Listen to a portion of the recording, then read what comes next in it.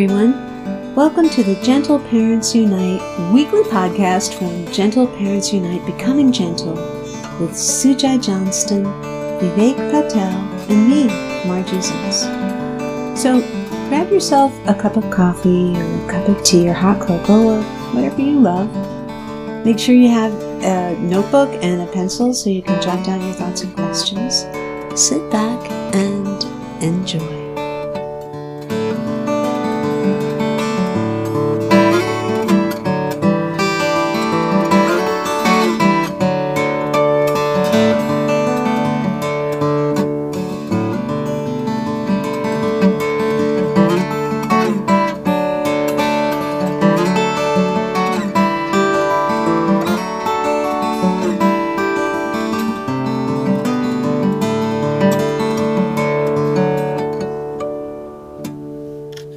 Welcome, everyone. Welcome to the Gentle Parents Unite weekly podcast. We have a wonderful episode for you today. So we're going to jump right in. We have an interview this week with two folks who help us administrate the Gentle Parents Unite Facebook group, that giant one that is you might be aware of. Shannon Delvecchio and Joshua Jernigan agreed to come on with us today and talk about gentle parenting from their very unique perspectives. It was a great episode speaking about diversity and different kinds of families and helping our kids navigate this ever growing, ever more interesting world. I hope you'll stick with us. And we're going to jump into that interview right after the break, so stay with us.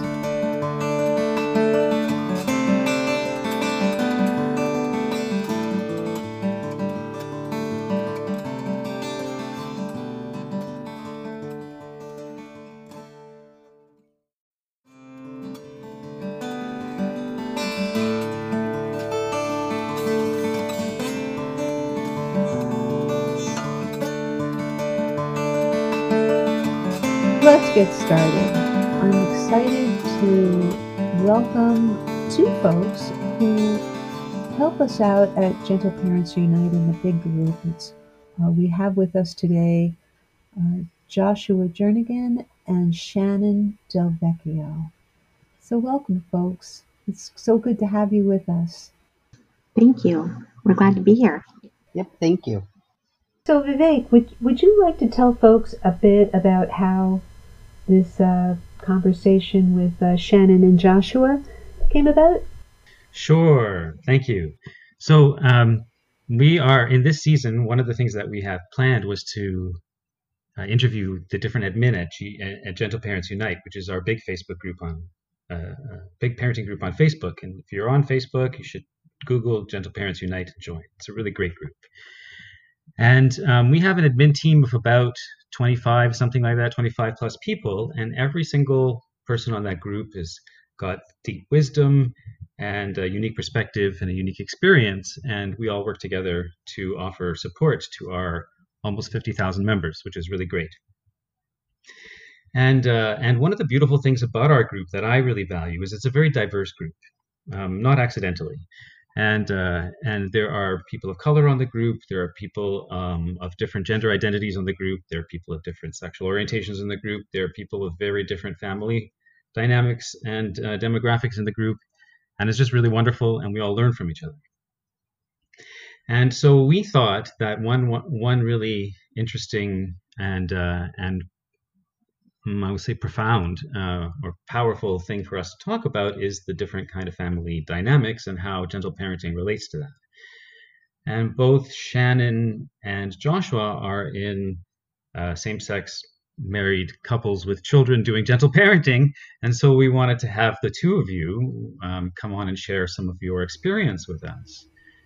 And so that's, I think, why we're here. So we can learn about your experience and maybe some of the things that are unique to what you think might be unique to your experience, things that might be the same, and challenges you face and successes, and just kind of about what your lives are like and what your experience is like. Joshua, you have founded Gender Education Network, and I am really fascinated to hear about that. So I hope that you'll speak a little bit about that or help our listeners understand what it is and how they can support you or get support from you.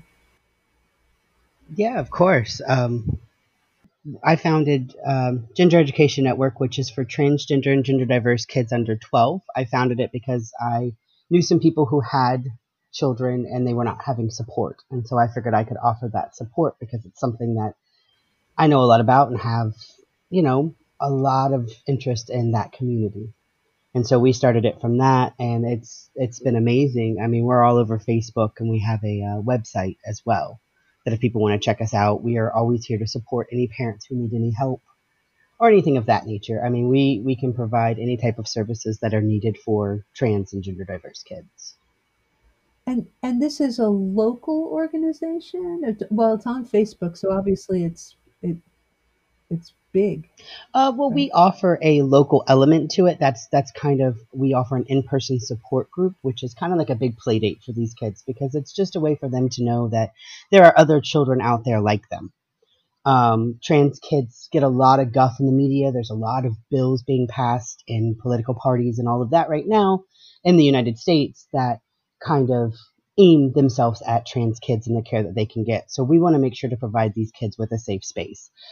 We can provide services to people anywhere in the United States right now. We can help you find doctors, help you get your school system on board, help you fight any type of discrimination that your child may be facing. But right now, our in-person support meetings are only local to us over here in North Carolina. Mm-hmm. But we are looking to expand out a little bit and try to get chapters in other states. It's on the plan for the next 5 years to get some more Cool. support groups in other places for trans and gender diverse kids. You anticipated my next question. Beautiful. Thank you. Thank you for that work that you're doing. Absolutely. You mentioned that it is for children under 12. Correct. Is there a specific reason that there's the age limit on that? Is that because of the in-person support groups, or is there somewhere that children over 12 could reach out for support? There seems to be a lot of local and national support for kids over 12, for teenagers and young adults who are trans or gender diverse. Locally, we actually have a really great organization that works with kids about 12 and up. So when we started it, we were looking specifically to support the kids that were unsupported. As we've done a little bit of research to find information more on a national level, we're learning that there is not a lot of national support for trans kids or gender diverse kids because a lot of people believe that children don't know who they are or can't understand what's happening. And so we provide the capabilities to support those people who are less likely to be supported. We Yeah. trust children and we help parents to trust children. Whew. That's Beautiful, beautiful. Yeah. And at its core, that statement that you made, we trust children and we help teach parents to trust their children. At its core, that's really the essence of gentle parenting in its whole. And I think that's why this topic, or one of the reasons why this topic for us at Gentle Parents Unite is so integral to gentle parenting, is that we do trust our children, and when they tell us something, we believe them. And you know, being trans or gender diverse shouldn't be a struggle where our society to change, but in the current structure, when our child comes to us and they're experiencing getting to know themselves in ways that are outside the norms, this can certainly cause a lot of different struggles in their lives, and being there to support them is it's really, truthfully, particularly when our children have a struggle that makes it harder for them to get by in daily society without being discriminated against, their lives are dependent on our support. Thank you for saying that, Sujai, because obviously, as you probably know, the suicide rate um, for queer kids who are unsupported is astronomically high. So it's a very true statement that their lives are dependent on support, because there's a lot of research that kids who receive acceptance and love and support at home around who they truly are much less likely to kill themselves. So it's pretty direct. You really can't sugarcoat it. You can't dress that up in a pretty bow and pretend that it's not. Yeah. You know, I was thinking when preparing for this call, I was thinking about myself as a person of color, and how racism and racial awareness was not something that I had to think about talking to my daughter about. It was present with us in everything that we did, and it was always kind of a part of our education and our learning and our awareness of life. And I know that it's possible for white people to get along in their lives and not talk about race, and it doesn't have to necessarily come up. And so I wonder about that for you and your families. How do you have something that can you relate to that from being in same-sex marriages and having that as part of your life, and living in a culture like I had mentioned before, living in a homophobic culture? How do you manage that with your kids? How do you interact with that? I'm really curious about that, because I know it's been one area of challenge for me always to hold it in a way that was honest and clear and helped her have information, and at the same time reflected the values that I want to reflect in the world. So that's kind of what I have always kind of worried about and struggled and tried to find that balance. I think that there's a few different pieces to that. I think actually men and women tend to have very different experiences on this front. And non-binary trans people tend to have different experiences than cis people. Being a stay-at-home mom in a playground, or doing after-school activities, or being involved in my daughter's classroom, I'm almost always primarily around other women. And I've thought so many times how it's so much easier to be a lesbian mom than it would be to be a gay dad. Wow. Because there's just there are lots of ways in which it doesn't matter once you're in sort of a gender cohort. Granted, as you know, I live in a very progressive area, so I might feel very differently about that if I were living where Joshua lives, for example.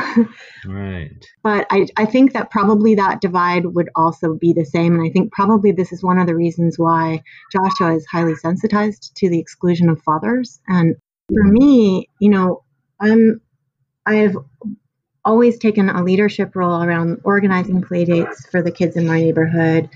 You know, I'm kind of like super mom. And I feel like I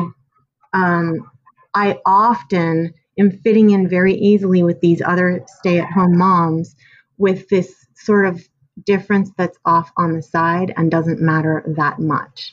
And there have been many situations where I have felt like it doesn't matter at all. And I think sometimes that's because I'm in this very progressive area, and sometimes it's because our society doesn't encourage very much involvement from fathers when they're young. And so little children up until school age are kind of used to not having their dads around that much. That's a very common dynamic.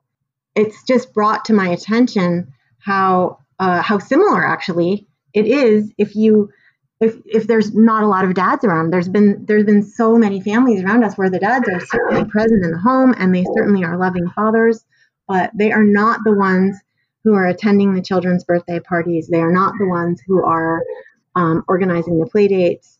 When I make an effort to include fathers, it requires a lot of effort on my side, and I really try to make sure that we have somewhat better gender mixes at our play dates specifically. But there's an intersection here between sexism and how that plays out in parenting and gender roles and relationships and homophobia and all of that kind of stuff. Because I live in kind of a progressive area, I think that I don't meet a lot of homophobia in my community on a regular basis. What I notice more is that the emotional and sort of playful absence of fathers is actually making my child's life more similar to the other kids in our neighborhood who are having a lot of those same dynamics in their household. If that makes sense. Sure. This reminds me, Shannon, this really reminds me about how when my kid's 22, right? And so, and I was the stay-at-home parent in my family. And when she was young and I was always involved in school, I used to say, oh yeah, I was hanging. People would say, oh, who was helping at the event? And I would say it was me and the other mothers. And because I was the only dad that was involved, and everyone, it would make everyone laugh, and I would say that, but it was really true. I would almost forget that fathers existed, and I was just in this world with all these other mothers. I'm still saying it. So yeah, it's true, and when another father would come in to a school council meeting, or they would show up to the barbecues or whatever to help, it would be such a thing to meet them. So it's true. I hadn't thought of that before. I think actually in our community, one of the things we have a few friends who are divorced and we're closer to the father, and so I have made a lot of effort to bring some of the dads really into our play dates and figure out what's required to make more space for dads. But I almost feel like I'm using my privilege to support the dads, if that makes sense. I'm aware of the dynamics around sexism and relationship and all of that, but I don't feel like in the daily life of parenting in community around me that I am in a more subordinate position, if that makes sense. I often feel like it would be harder to be a single dad than to be a lesbian mom. I never would have guessed that. It may not be true in other areas. And I also think that one reason I feel that way is because I am a very cisgendered person. So I fit in with all of these other kind of more conventionally feminine moms very easily. And I might feel differently if I didn't. But I do know other lesbian moms in my community that have had kind of a similar experience to me. We've talked about it before. So I know it's not totally isolated just to me. Wonderful. Thank you, Shannon. Joshua, I'm curious about your experience around this being, a two-dad family, and Shannon saying that she thinks it's probably harder on you in a lot of ways, socially and on the playground. And I'm curious what your experience of that is. Yeah, I tend to agree with what Shannon was saying. As the stay-at-home dad, it is interesting to be the one who makes the play dates. It's interesting to see how other parents treat you. We have not had great experiences with certain sets of play dates because men are looked at as strange or odd or must have some ulterior motive when we are the stay-at-home parents, I think, especially in conservative southern areas. And that's kind of where we are, and that's kind of where we moved from, so that's kind of all that I know. We would love to live in a socially progressive area that this might be a different experience, but unfortunately, or fortunately, depending on how you look at it, we are where we are. We have had a lot of negative feedback. People have followed us around the playground. We've been interrogated as to when I take my daughter off the playground. A lot of people have said things to us, and it's interesting to kind of see their reaction when I'm like, no, I am her dad, and she is going with me whether you like it or not. That's so painful. That's so painful to hear. It is, and it's just I look at it more as interesting to see how people view fathers in general. Yeah. We are a two-dad household, and so my daughter doesn't have an active mother who is there to do things. So, you see a lot of things that are like mommy and me classes for stay-at-home parents, or we plan to homeschool as of right now. And so we see a lot of homeschooling groups that are geared towards moms only. And so it's interesting because we want to be able to provide our daughter with the same level of interaction and education that everyone else wants to. Definitely. But we find a lot of barriers to that. But then again, on the flip side, we have also had some really great experiences. For example, her gymnastics place that we take her to, they started out, they had a mommy and me class for the younger kids. And then when they would let the kids go for water breaks, they'd say, go see your moms. And we were there for one class. And by the second class, everything had changed. It was now a parent and me class. And they were saying, go see your parents to get their water break. Really? And so it's really awesome to see small things like that and know that those changes are happening. And this is a conservative area, and this gymnastics place is actually run by a rather conservative human being who is just amazing, because she doesn't want to be exclusive, even though she believes very differently from the way we believe. That's really fascinating to hear. I mean, that in such a conservative area, it must be quite affirming to have something like that happen. It very much is, yes. And so I'm curious. Like, I know that I'm really hearing you about how there's, especially where you live, there are people that are always kind of looking at you in a particular way and judging you and even following you around, which is I guess not surprising. It's hurtful. It's painful to hear, but it's not surprising, really. And I'm wondering how you share that kind of information or frame those experiences with your child, so that how do you want to land with them, and how do you work with that? Beautifully, she's rather oblivious to a lot of things. And we, as much as we want her to be as knowledgeable as possible, we do try to keep these type of things from her, because she already is going to face a lot of stigma in her life just because she is will grow up to be a brown woman as she ages. Right. And so she's going to experience a lot. And so as much as we can protect her from the issues that my husband and I have to face, we do try. When people start talking, one of us will take her away. When people make comments, we just try to make sure that we're a little bit louder so she can't hear those comments. That's beautiful. Beautiful. That is beautiful. I love it exactly the way you said it, too. You try to be louder. Yeah, I wanted to mention again that I think region is so important in this conversation, because actually our neighbors 2 doors down are a gay male couple with 2 adopted sons, and their sons don't look like them. It's fairly obvious that they are adopted, and I don't have the impression that they have experienced these same kinds of dynamics that Joshua is experiencing. I do think that they have struggled with no, there isn't a mom in this family issue, but I don't think that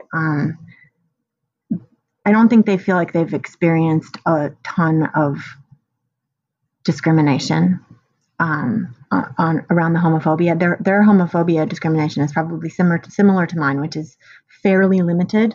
And I am often shocked when I hear about things that are happening around the country, because I do think in the Bay Area, not that none of it happens, but we are so insulated, and our experience it's really, really different than what happens in the South. I have a lot of family in the South, so I also have some personal experiences of how different it is, whether or not I feel comfortable holding my wife's hand there, or even just standing there with her, because she is gender nonconforming, and here I don't have those issues as much. So I just wanted to kind of re-emphasize that if you're listening to this and you live in a conservative area, being aware of these dynamics and being caring about it is something really meaningful that you can do to go do the extra thing to make somebody feel more comfortable,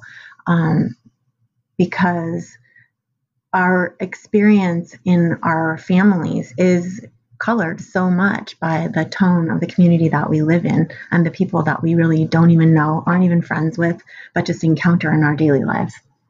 Shannon and Joshua, I realize that our listeners may not know about your, how many kids you have, how old they are. Can you tell us a little bit about your family? Sure. My wife and I have one daughter. Her name is Alexis. She is 6.5 years old. And actually, I think another thing that is probably worth mentioning is that she and I look a lot alike. And so I think we also don't deal with the overt discrimination against adoptees and against adoptive families that Joshua is likely to experience being in a transracial adoption. There's a few layers where the way that we experience stigma is just super different, in my opinion. Yeah, I can agree with that. For everyone listening, my husband and I are married, and we have one daughter. She's 4.5. She is adopted transracially she's a Pacific Islander.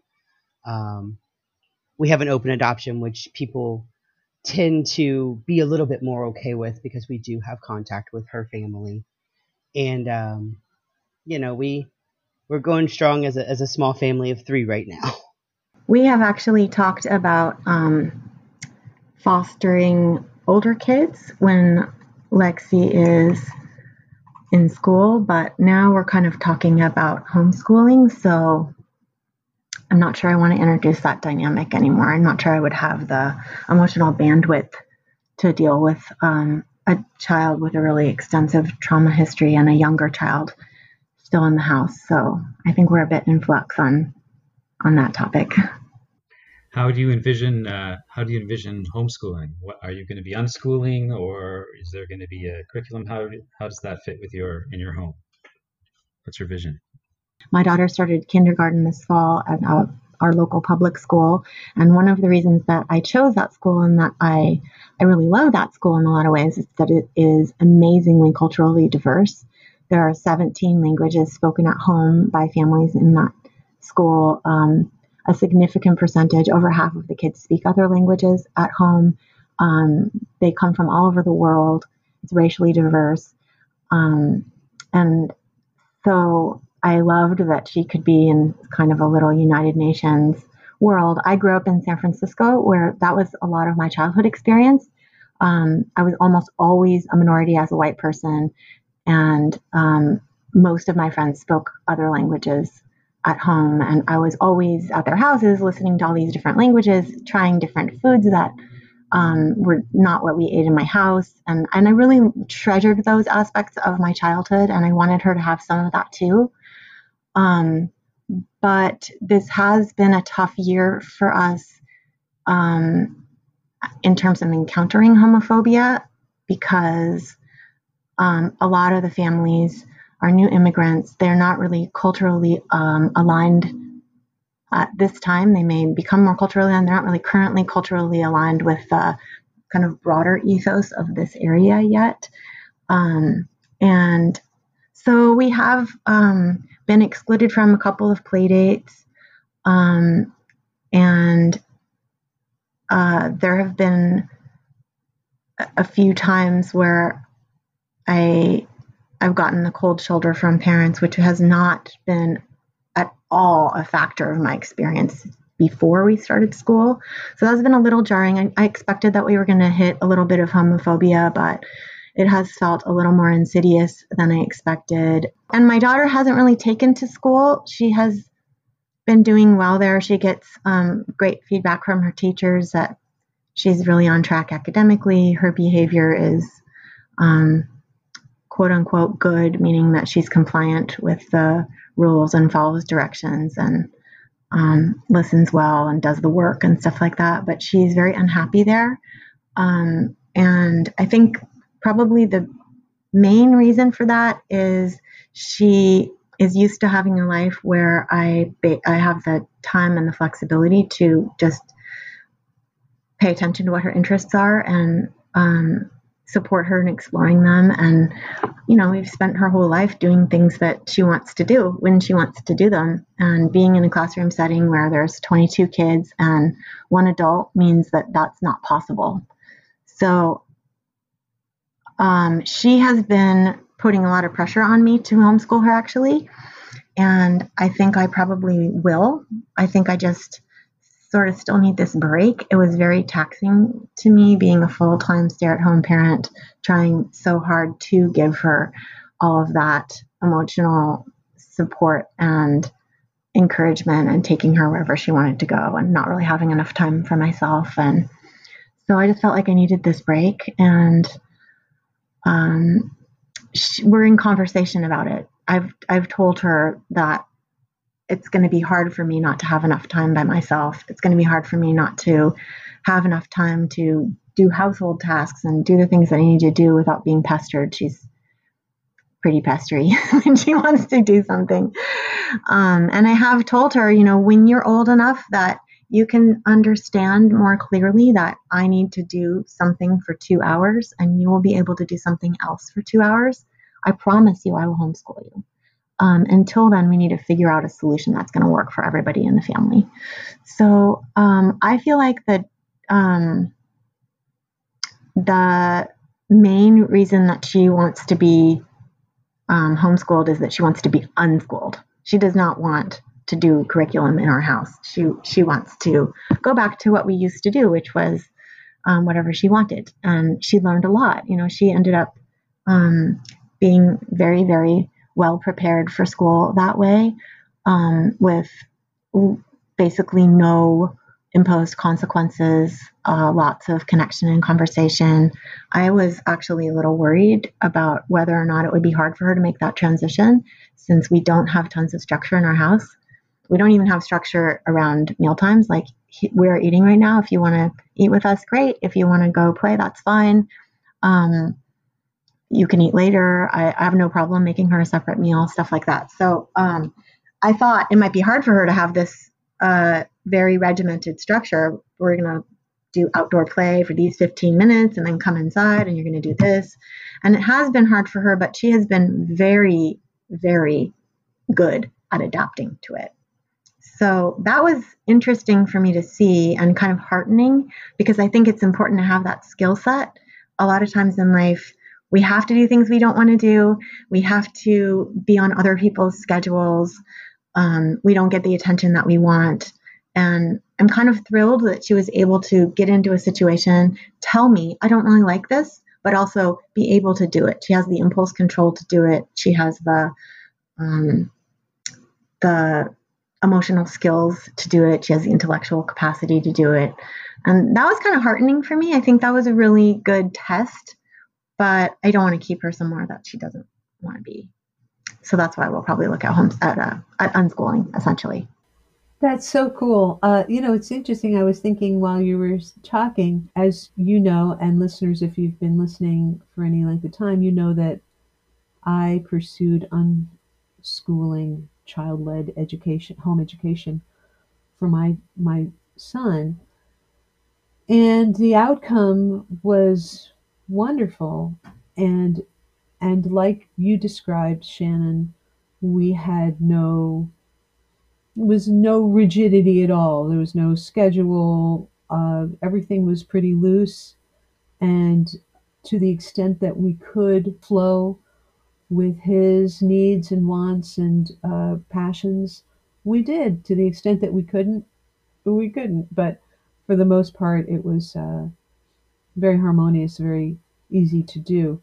And just for the folks in the back there, I just want to say that this young man, who always had his voice respected and listened to, his preferences, desires, and needs listened to, has emerged from his childhood as an adult who is a very capable adult. He's never had a problem towing the line at work, showing up on time, doing what he needed to do when he was confronted with doing a job he didn't really care for. He found another job, kept this job while he was working that until he was able to transition to another job. So he sort of handled it the way one would hope an adult would handle making a shift in their life when they felt the need to do that. And it's really been wonderful to watch. And a lot of times people will say, and I know this isn't about home education, so I'll wrap it up shortly, but I do want to just put this one point in.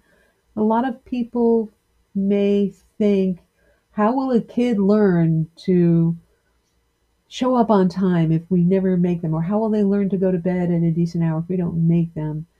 And the truth is, just because we make them doesn't mean that that's what they're learning.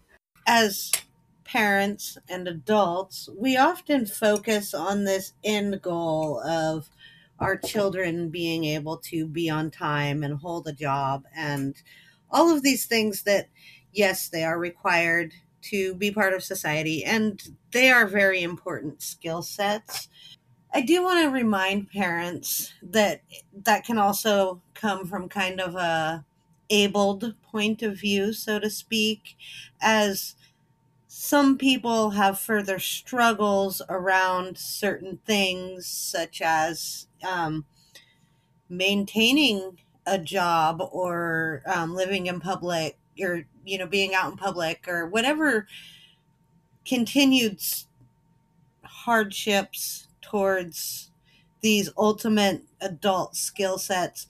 I think that sometimes I just want to remind people that sometimes they seem to disregard the person behind the struggle or the behavior and recognizing that what society deems as developmentally appropriate or what we're looking for as the ultimate goal and all of that can sometimes be coming from an point of view that everybody can or should achieve the same place in life. And just as long as we're recognizing our children and seeing that sometimes they may be they may need a little bit more, and also that in a family unit, I tend to see 18 or moving out and doing your own thing.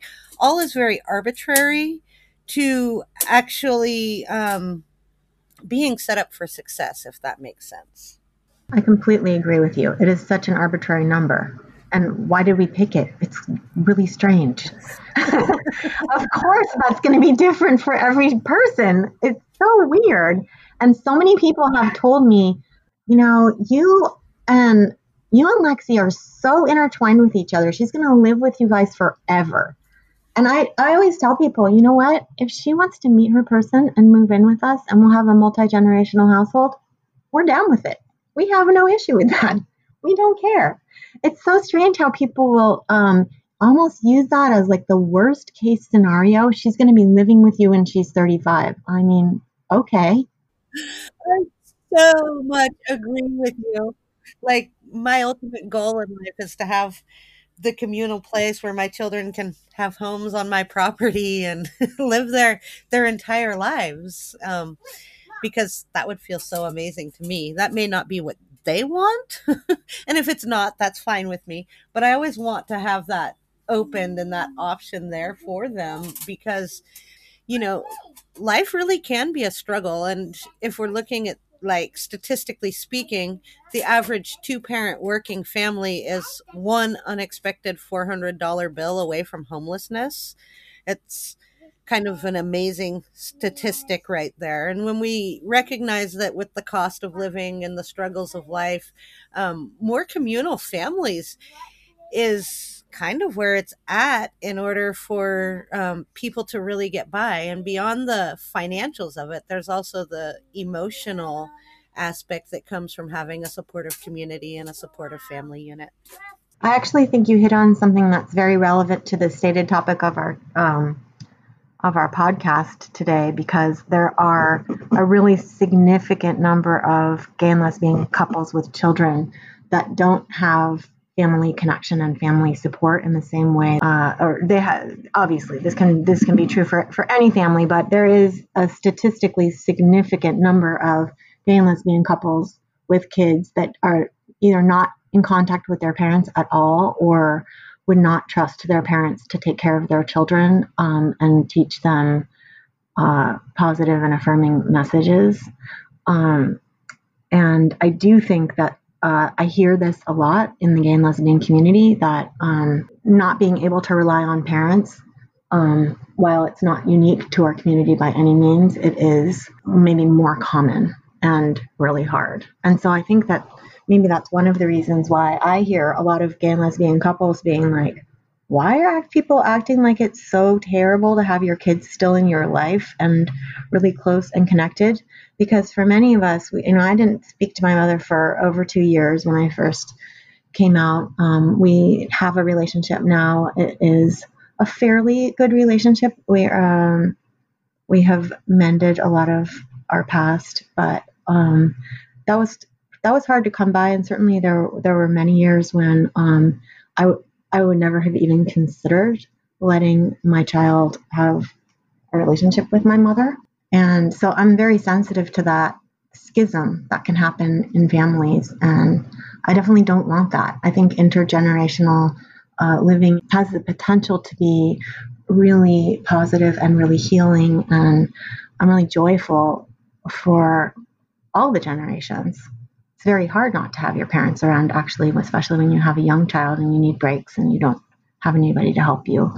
Mm-hmm. I really feel that sense of disconnection from family is almost a predictable outcome of the traditional parenting model. It's almost impossible for it not to happen unless, like my mother, unless somebody has like a break, the parent has a breakthrough of consciousness or something. But in general, this sense of wanting to get away from our kids happens almost inevitably because of the coercive hierarchical relationship that the traditional parenting model is built on. And it's really hard to form a deep, connected human relationship with somebody when you're also their boss and have power over them, and they know that, and you know that, and everybody knows that. So Here. Absolutely, yeah. yeah. And then when we add all sorts of other stuff on top of that, like racism and homophobia, and like expecting them to live a particular way and be a particular way, and that goes up to our generation and down. And that's why, as gentle parents, we put so much effort into not having our kids feel that. I was telling my daughter just the other day that when she moves out, I'm going to move into her basement. And she was laughing. I think she was laughing. A long time ago, I remember talking to somebody who was a fellow musician. And so it wasn't even about parenting. It was long before I became a parent. And this guy said something that stuck with me my whole life. And it was this: whenever you're doing something that's different than the mainstream, you become the other. And that doesn't feel so good, and it doesn't bode so well. And one remedy for that is to find other people who are doing the same thing and nestle into, or create and nestle into, a community where you can derive support and give support and feel, for lack of, I'm sorry, I can't think of a different word right now, but feel normal. Feel like this is my normal and these people are with me. And I know I did that for our home education. We do that in the large group in Gentle Parents Unite, in a virtual way. And the more we're able to create family and create community, I think the outcomes are stronger and better. I make another plea for community and our primal need for human connection and how important human connection is. I've recently, I think I talked about this on last week's podcast, I've been making this plea for what's really good in life and enjoying what's good in life. And really at that top of that list is that human connection. And again, the goal that our children would move away from us as part of the growth process. Certainly it could be that, and that could be good and positive based on everybody's stability and earning potential and all of those other things. But that community, particularly when we feel shifts in our community right now, my sister, her husband or her ex-husband just passed away at Christmas time, and her adult children and her are drawing closer together to get through this time. And that was something that she was just repeating to me as well the other day, is that plea for human connection in the hard times, how much we want to lean into our community and our children and really be together. And at the end of our days, as cryptic as that sounds, that's really what's going to be the most important to us, is our relationships with those who are most important to us in life, whether that's our parents or our children or our spouses. But truly, that's at the core of human existence, is this connection and this love that we feel between family and community. The plea for human connection is always a good thing, but that is one thing that we work very hard to find within the LGBT community, is other parents dealing with the same things we're dealing with. And going back to what Shannon said earlier, where everything is so regional, one of the things we struggle here is finding other gay dad families, because there just aren't a lot of us here, because a lot of them do move to more progressive areas. And so building our community is something that, you have to be so intentional about. And I think that goes for building community for any type of parenting. But you start adding in the intersectionality, you start adding in race issues and gender issues and sexuality issues and expression issues and anything of that nature, you find it a little bit harder to find your people. So being part of an activist, I guess, community to create community for those who don't have community is something that I know that, that's how Gender Education Network started, was to create community for those who didn't have community. And so it's something that's very important to us. And so I always tell people, if you are capable of creating a community, someone needs your community. And that's a really big thing, especially in the gay community, is the gay male community has such a reputation, and breaking that reputation, breaking that stereotype to show that we can be family people is very, very important. So true, Joshua. You need to come and visit us. Yeah, what I just heard from you, Joshua, really touched me, that you feel you have to prove to society that you can be a family person because of this deep stigma around men and gay males. Yeah, and it's something, a lot of people, that's one of the arguments used against like gay families adopting. I mean, there's been a big bill in Tennessee right now that allows foster agencies to discriminate against LGBT families solely on the basis because they are LGBT. And so it's like we have to spend our time proving ourselves constantly. And if we have any type of little missteps, and we're human, we all have missteps. I snapped at my daughter at the grocery store a couple of weeks ago because there was just so much. We were all the way up here, and we apologized. We made up for it and everything like that. But all people in the grocery store saw was, oh, see, this is why you shouldn't have two dads, because your dad is always going to be snappy. And so we're constantly having to deal with that on top of everything else. And so it's interesting to try to find your community in that regard. Whew. Yeah.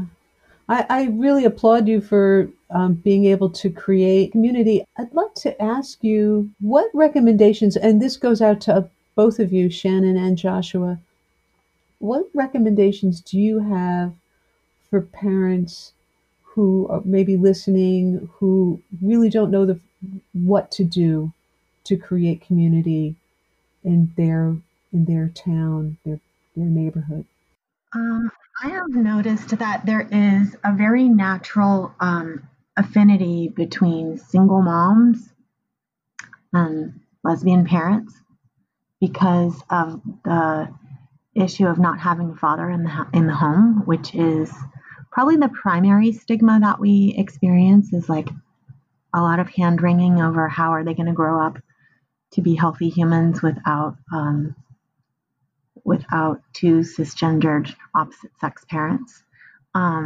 And I was very close with my father, and I really, really loved my father, and I miss my father a lot. So I'm sensitive to it because part of me is like, I know, will she be okay without a great dad? Um, and I know a lot of single moms who either lost their husbands or their husbands were not going to be people that they wanted their kids to be around, or they just jumped ship for whatever reason. Obviously, it's a common pattern in society. And so I think that a lot of times for lesbian couples with kids that are in regions like Joshua's where they might not be able to find other same sex couples as easily, definitely single moms are a good source of community for lesbian moms. At least if they're, affirming, which is not always the case, of course, but I have found that a lot of single moms really have experienced that feeling of other, and getting a little taste of feeling otherized sometimes does awaken your compassion for noticing when it's happening to other people, even if they're in a little bit of a different situation than you are. Obviously, since there's so many single moms out there, that's like one of the other reasons why I was saying earlier, I think it's easier to be in a same-sex female couple than a male couple, because that's such a common phenomenon. So that is a sense of community. And I do think that there are a lot of women who are trying to figure out how to get more men involved in the lives of their child. Even women who are not single moms are trying to do that, either with their husbands who are not showing up in the way that they would like, or with their ex-husbands who they don't really like their parenting style. So for me, that's been a source of community that is easier to find than other same-sex parents. Although right immediately in my area, in my neighborhood, there's 5 or 6 gay and lesbian couples with kids. So I'm not in the same situation as Joshua. I can literally, we can get on our bikes and go to other families. So Lexi has grown up with a lot of a modeling that this is a perfectly normal way to have a family. And I don't think that it's easy to make her feel totally excluded because of that, because if people are not aware, like some of the kids in her school, if people are not aware that same-sex families exist, I think it's her tendency to think they are uninformed rather than to feel stigmatized. Although it has been coming up for her a little bit that she doesn't have a dad. And so we're kind of just working with that process a little bit. And that's, like I said, a reason why sometimes it can be helpful to chat with single moms. Yeah, and touching on what you said, we also worry quite a bit about, like, is she going to be, is our daughter going to be well-rounded not having a mom in the household? And we talk a lot about who we do have instead of who we don't have. Yeah, you don't have a mom in the household. That sucks. I'm sorry. But, you have Aunt so-and-so who lives here and we can go visit her anytime we want. And you've got Aunt so-and-so who's going to take you for a sleepover this weekend. And so we're big proponents of just making sure that you have positive role models instead of positive parents. Because while everyone wants to have their parents be the most important aspect of their life and of their children's life, as parents they want to be, the reality is our kids are going to grow up and they may not want us to be the most important aspect of their life. Yeah. So giving them a lot of caregivers, giving them a lot of just in general people can help them if for some reason they don't want us to be their community. I couldn't agree more, Joshua. And I have to say that you just reminded me of a core value that I wanted to have available for my son was trusted adults in his life in case he needed to tell someone something and he didn't feel comfortable. I couldn't know whether he was always going to feel comfortable to tell me everything, but I wanted someone who had his best interests in mind to be able and for him to know that he could go and talk to that person and feel safe. So cultivating that kind of thing is kind of exactly what I was talking about when I was asking about community creation. Having positive role models is not always necessarily family or, the parents that are in the home.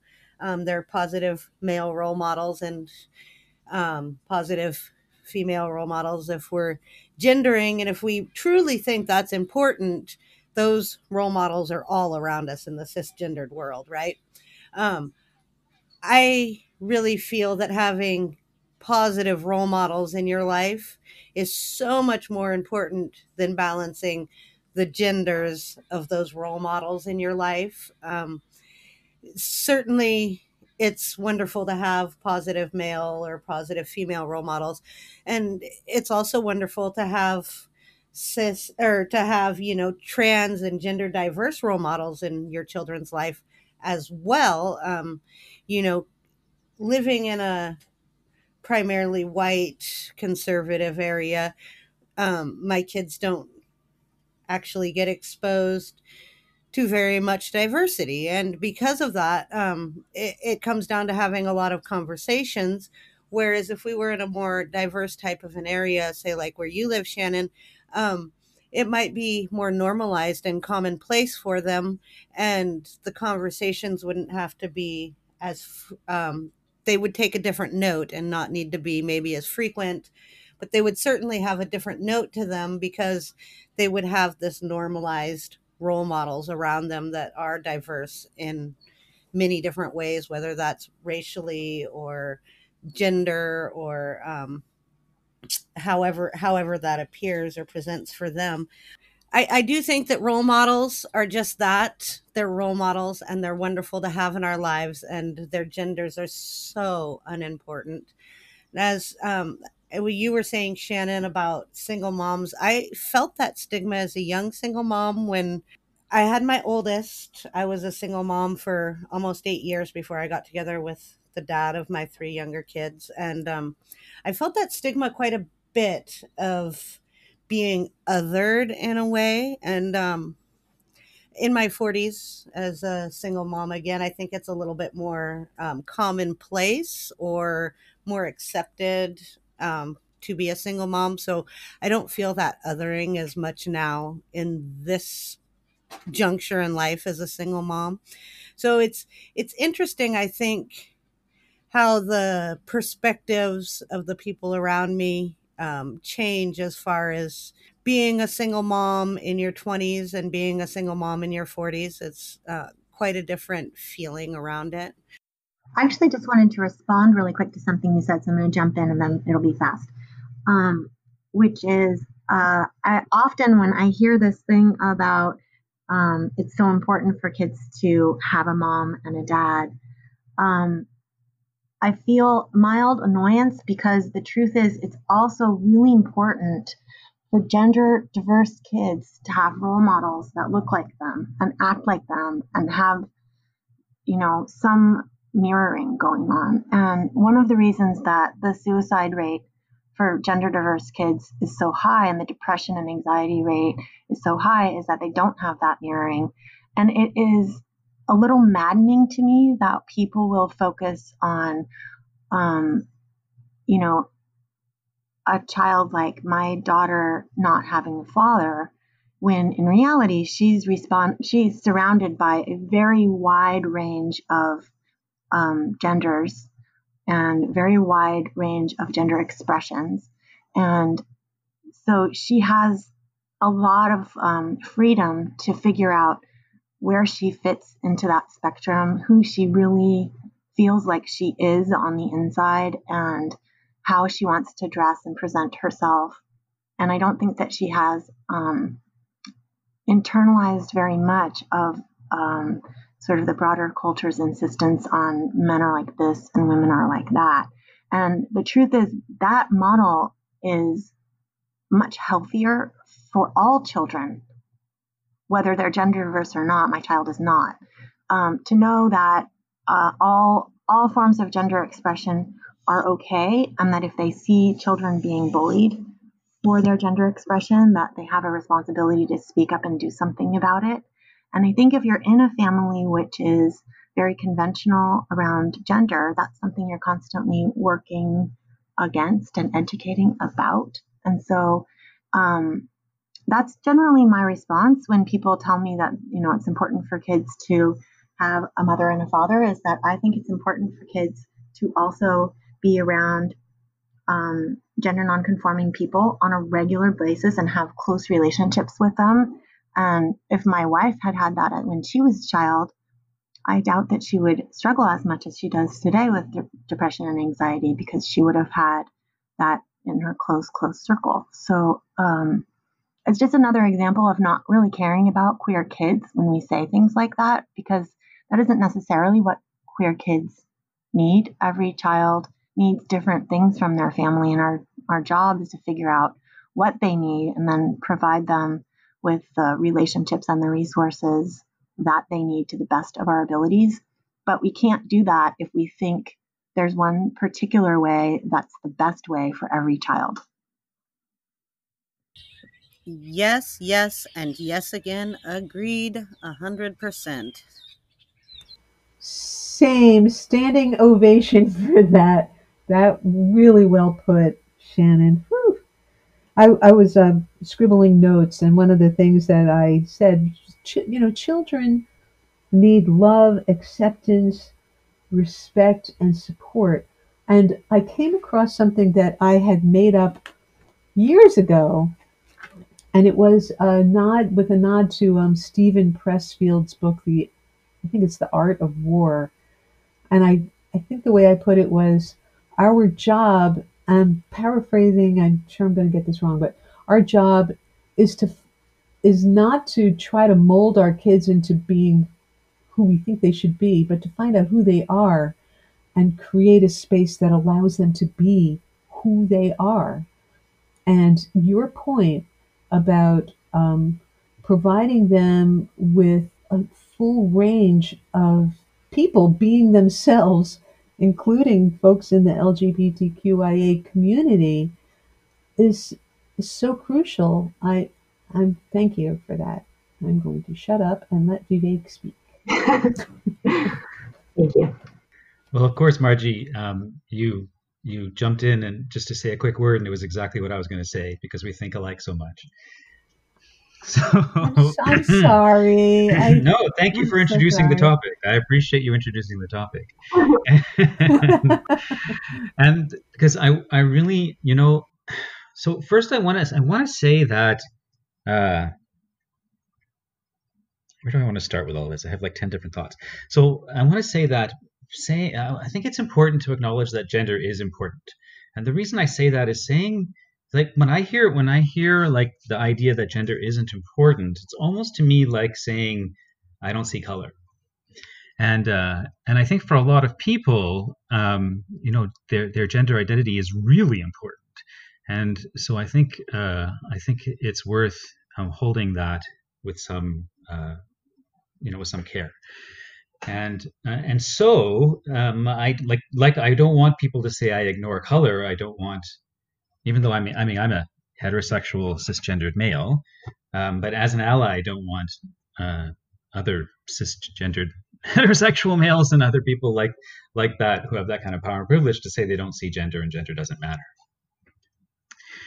And at the same time, I think that we are models for our kids in so many ways, and also modeling doesn't create the person. It affects, it influences, but it doesn't create the person, which I think is a wonderful thing. Because what it means is and this is why I was saying that Margie knew exactly what I was going to say, because if our focus is on really wanting the kid to really know themselves and to express themselves as authentically as possible, and recognizing that, even if you have 10 dads and 10 moms and 10 gender nonconforming parents, that still everyone's going to be so different, and there's still going to be huge gaps in what they experience because we're all different, and helping them find out who they are and relate to themselves from that deeply accepting place. That's what has such a profound effect.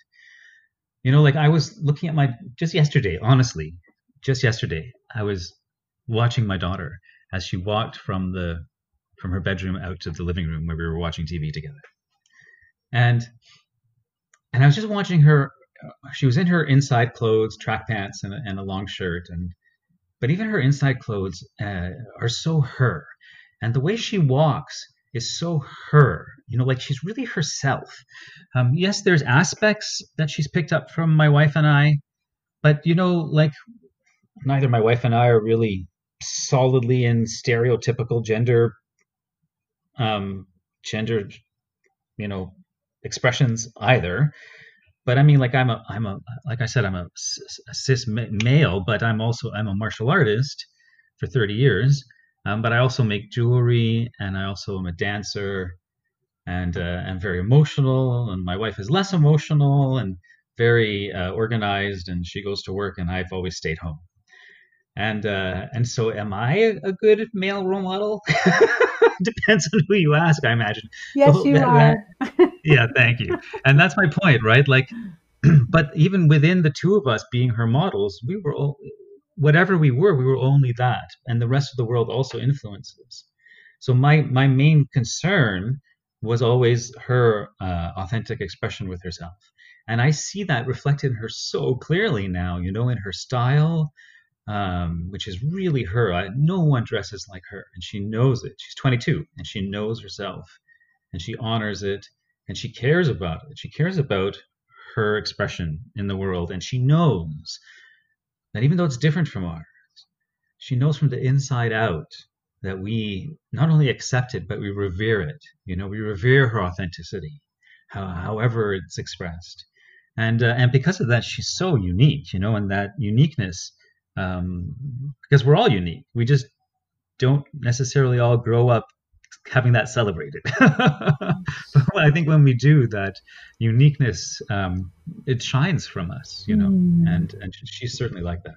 I'm so glad you said celebrated. That was the word I was thinking of. How we can not just hold the space for or allow, but just celebrate who the magnificent individual that each of our kids is, regardless of whatever label we want to put on them. And Joshua. Yeah. Sorry. Yes. I made a ton of notes during that entire thing because everything that was being said was very, important to hear and very important to agree with and very important to stress, especially the part about caring for queer kids and making sure that we don't make models just mothers and fathers. Modeling can be, anyone can be a good role model to a child. But that Vivek talked about modeling influences and how we can only model our own influence to our child. That is something that is talked about very, very heavily in transracial adoption groups because we are taking a child from a different culture and immersing them into our culture. And so we have to then not only help them fit in where we are, but we also have to make sure that they are capable of fitting in their own culture. When they look at people who look like them, can they still fit in? Can they still do what is needed to do because you have offered them role models who can model that for them? It's basically called code switching. And it's a huge thing that you read about in a lot of different cultures and communities because we live in a predominantly white culture, a predominantly white community. Just living in the United States, that's huge. And so offering your kids role models that end up being like them is such a big deal. And so that's why I think it's very important that when you create your intentional communities around your parenting and around having kids, that you include such a diversity in, because you don't know who your kid is going to grow up to be. You only know the potentials that your kid can be. Someone said to me, we had a support meeting yesterday for our trans and gender diverse kids, and the person who was speaking to the kids that particular day, I called her a good role model. I said, you are a great role model to these kids. And she said, I'm a possible model. I'm not a role model because I don't know who they're going to be if they want to look up to me, but I'm someone that they potentially can look up to. And I didn't think about it till we started having this conversation, but she said that and it really resonated with me. We're not giving our children role models. We're giving them possible models. That's brilliant. Joshua, do you have any resources that you could recommend for parents of who are adopting and who are supporting a child out who's different than their culture so that they can see themselves in the world and see who they are? Off the top of my head, I think that the most important resources you can find is people in the culture of the child you're adopting. I can list a ton of websites and I can list a ton of Facebook groups, but none of them matter unless your child is of that culture. Right. When it comes to adopting transracially, the two biggest things are listen to adult adoptees, listen to their experiences, listen to their stories, listen to them. And the second one is get to know your child's culture. We're working on learning our child's language. That was her womb language, the language that her mother spoke to her before she was born. We immerse ourselves as much as we possibly can where we live in the culture of our child. And it doesn't matter what anyone else has to say. What matters is what the culture that your child comes from has to say and what adult adoptees have to say when it comes to this. So my biggest piece of advice and biggest resources, find an adult adoptee, submerge yourself into the culture of your child and learn.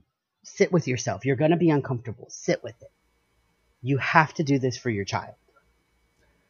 That's exactly the kind of resource I was looking for. Thank you. Well, folks, does anybody have any closing thoughts that they want to share before we say farewell? We really appreciate you sharing your wisdom and your experience so vulnerably with us. I'd love to know, just to let people know where they can find you, if you have your own pages or your own sites that you'd like people to know about, or your blogs or anything. Can you let us know how people can find your writing or your information or your work? Well, my work is mostly found on Facebook, just in Gender Education Network. If you search that, you'll find us. We also have a website. I used to have a parenting blog a long time ago and just don't deal with it anymore. But yeah, mostly what you're going to find for me in terms is stuff in GPU and then just stuff on Gender Education Network. And the URL for Gender Education Network? Oh, I'm sorry. gendereducationnetwork.org. We're very simple with it. We try to keep it very simple. That's smart.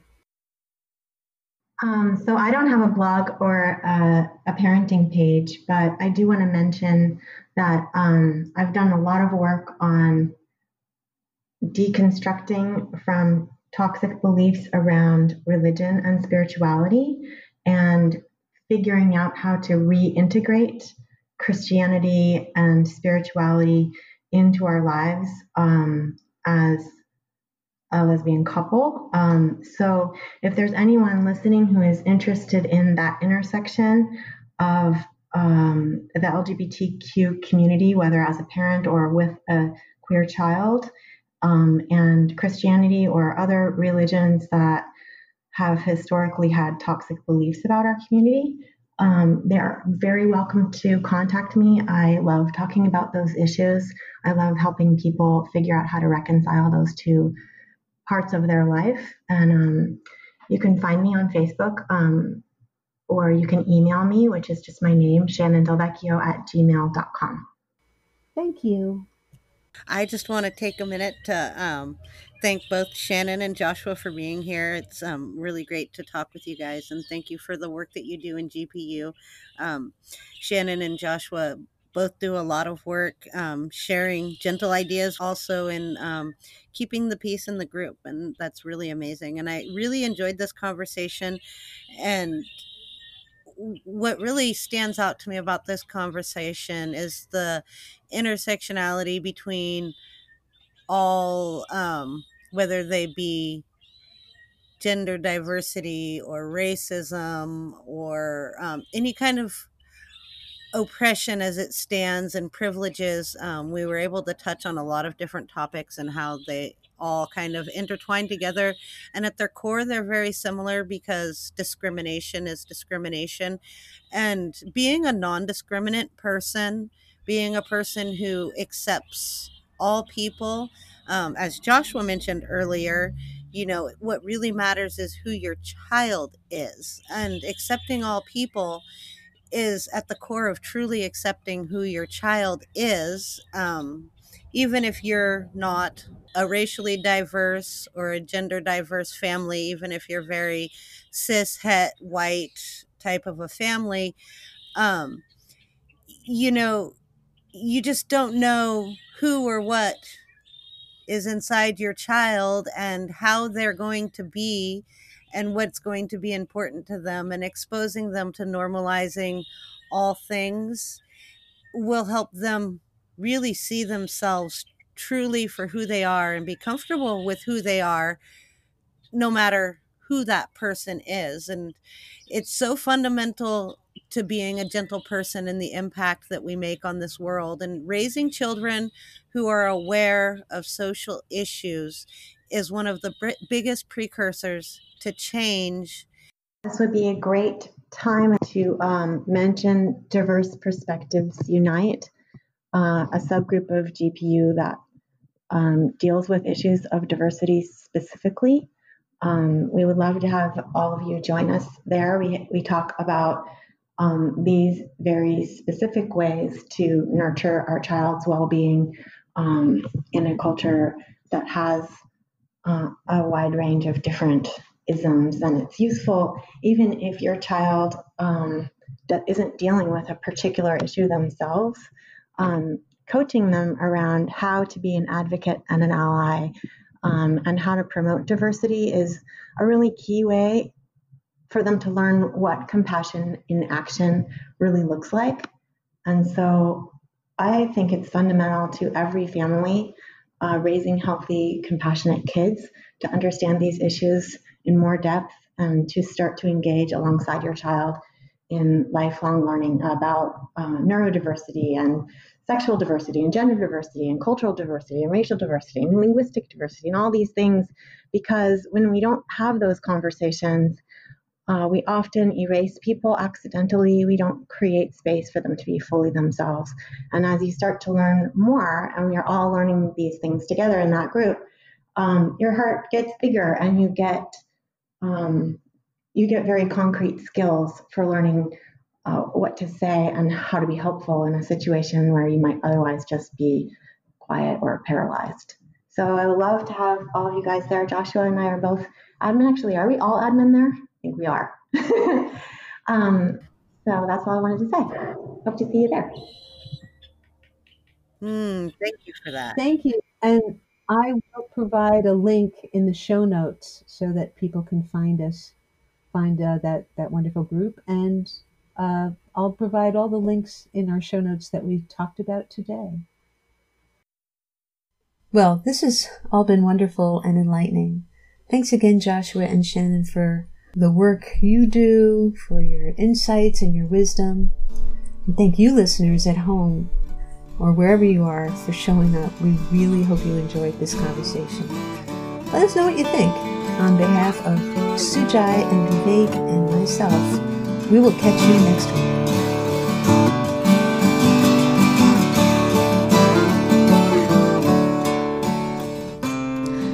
Alrighty, everyone, that's the show. Thank you so much for listening. Hope you liked it. We really love your thoughts and your questions, so do send them along. And subscribing, rating the show, and sharing it helps others find us. So please do that too. We'll catch you next week. Be well and be kind.